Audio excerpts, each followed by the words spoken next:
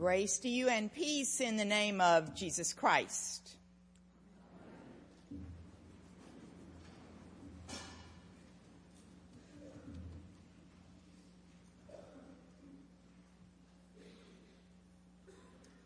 When I was 14, a fierce but almost totally silent battle was going on in my mother's family, because that's the way that family battles. My Aunt Muff and Uncle Kenneth and a painter friend had bet each other as to who could finish first a publishable short story. They lived in Greenville, Mississippi, and their buddies included Walker Percy, Hotting Carter, Shelby Foote, and that's what those people did for kicks. They wrote things. Muff won, got her story published in the New Yorker, and that was all very fine. No problems. Though in that short story was a terrifying image of a water skier on a Mississippi lake who skis over a ball of roiling water moccasins and is bit to death. And that became a phobia for me,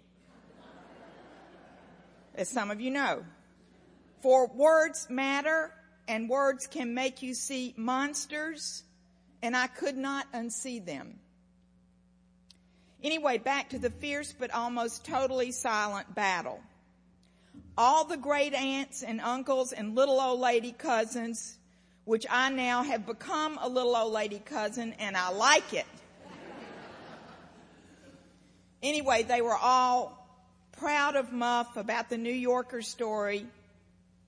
But then a few months go by, and it turns out Muff had also put some family tales and character sketches together and showed a friend, and he showed it to a fancy big New York publishing house, and they called her and said, "Would you put this manuscript in our best first novel of the year contest?" And she said to herself, "Oh God. It's got all those aunts and uncles and little old lady cousins in it." And she declined. And then the fancy New York publisher said, "Well, I'm just telling you, if you put this manuscript in, you have won." And so she did. And I would have too. But then between Muff and her two unwilling central character aunts, and to a certain extent to her parents, my grandparents, between them, there came a lifelong wariness, a chasm. For words have costs. Oh, she used a pen name, but in Mississippi and Louisiana in those days, or anywhere on earth these days, what good does that do?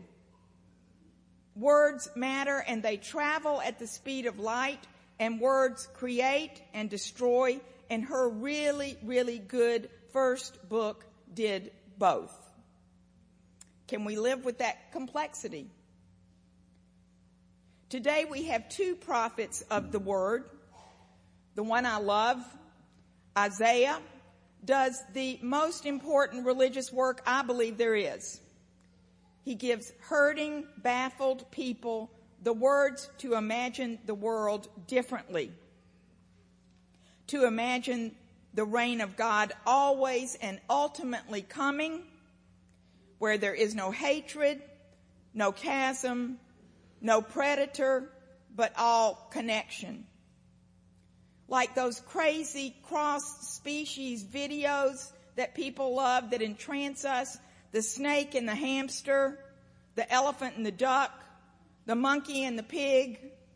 Isaiah sees God's day coming like when the wolf shall live with the lamb, the cow and the bear graze together, and their young nap together, and a little child shall even put her hand, horrible idea, her hand on the snake's den and not get hurt. And let me see if you've got this in you. We've heard it a long time. Nobody will hurt or destroy on all God's holy mountain. For the earth will be, come with me if you know it, for the earth will be full of the knowledge of the Lord as the waters cover the sea. Isaiah saw this almost 500 years before Jesus was born and saw him coming and a people's following with the Spirit of the Lord resting on them, the Spirit of wisdom and understanding with deeper judgment than just what she sees or he hears, who treat the poor fairly with equity, a fierce and loving people clothed in righteousness and faithfulness. For Isaiah saw that people do become like their leader.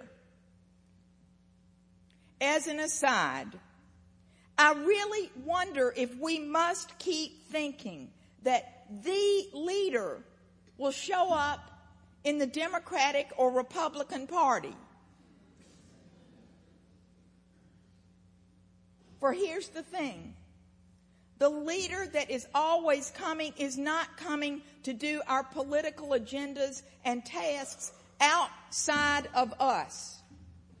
The one who is always coming is coming to rule inside of us, our hearts, our minds, our very beings, so that we become people who act and speak into the events and troubles of the day, and thus co-create with God a new world. Can you imagine such a world of justice, compassion, peace? If you can, then speak toward that world and let those around you hear from you. Your words matter so much. Are you willing to act towards such a world? Are you willing to stop repenting the sins of other people, whomever you disagree with, and start focusing on your own insides, your own actions and words, your own lived life, you yourself and Christ, your leader, in you living hope? For as Howard Zinn says, to be hopeful is not just foolishly romantic. It is based on the fact that human history is a history not only of cruelty and war, but also of compassion, sacrifice, courage, kindness. If we see only the worst, it destroys our capacity to do something. If we remember those times and places, and there are so many, where people have behaved magnificently, let me tell you, this parish is in my heart. Moment after moment after magnificent, compassionate moment. That gives us the energy to act and at least the possibility of sending this spinning top of a world in a different direction.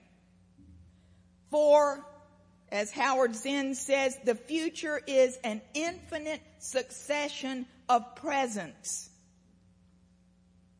And to live now as we think human beings should live in defiance of all that is bad around us is in itself a marvelous victory. Tuesday, I went down to the Capitol to hear a conversation hosted by Mary Margaret Oliver and assisted ably by her very attractive, if you like older men, chief of staff. The one to whom I am married.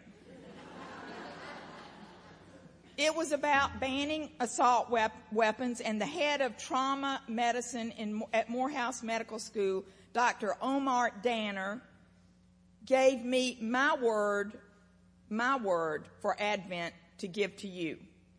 He said when he was in training up at Hopkins, his teacher said to him, "Where do you begin when you see a shot up person arriving in the ER?" And Dr. Danner said, "Well, I check his vital signs." And his teacher said, "No, you check your vital signs." So I'm passing that on to you. You check your own vital signs. And that's where the other prophet, John the Baptist, comes in. He doesn't start with a grand poetic vision like Isaiah's. He starts by looking at here and now, at us, at religious folk with power and resources, and he calls us a brood of vipers, which I deeply resent. But there you are. And he says, rethink this life thing, this faith thing. He says literally, again, pent, think, repent, get it together, check your vital signs, and then speak and listen, engage, protest and compromise, help, reach out and out, speaking your word from a centered self in Christ. Because words matter. What is your Advent word? How will you speak it? How will you live it? Hopefully.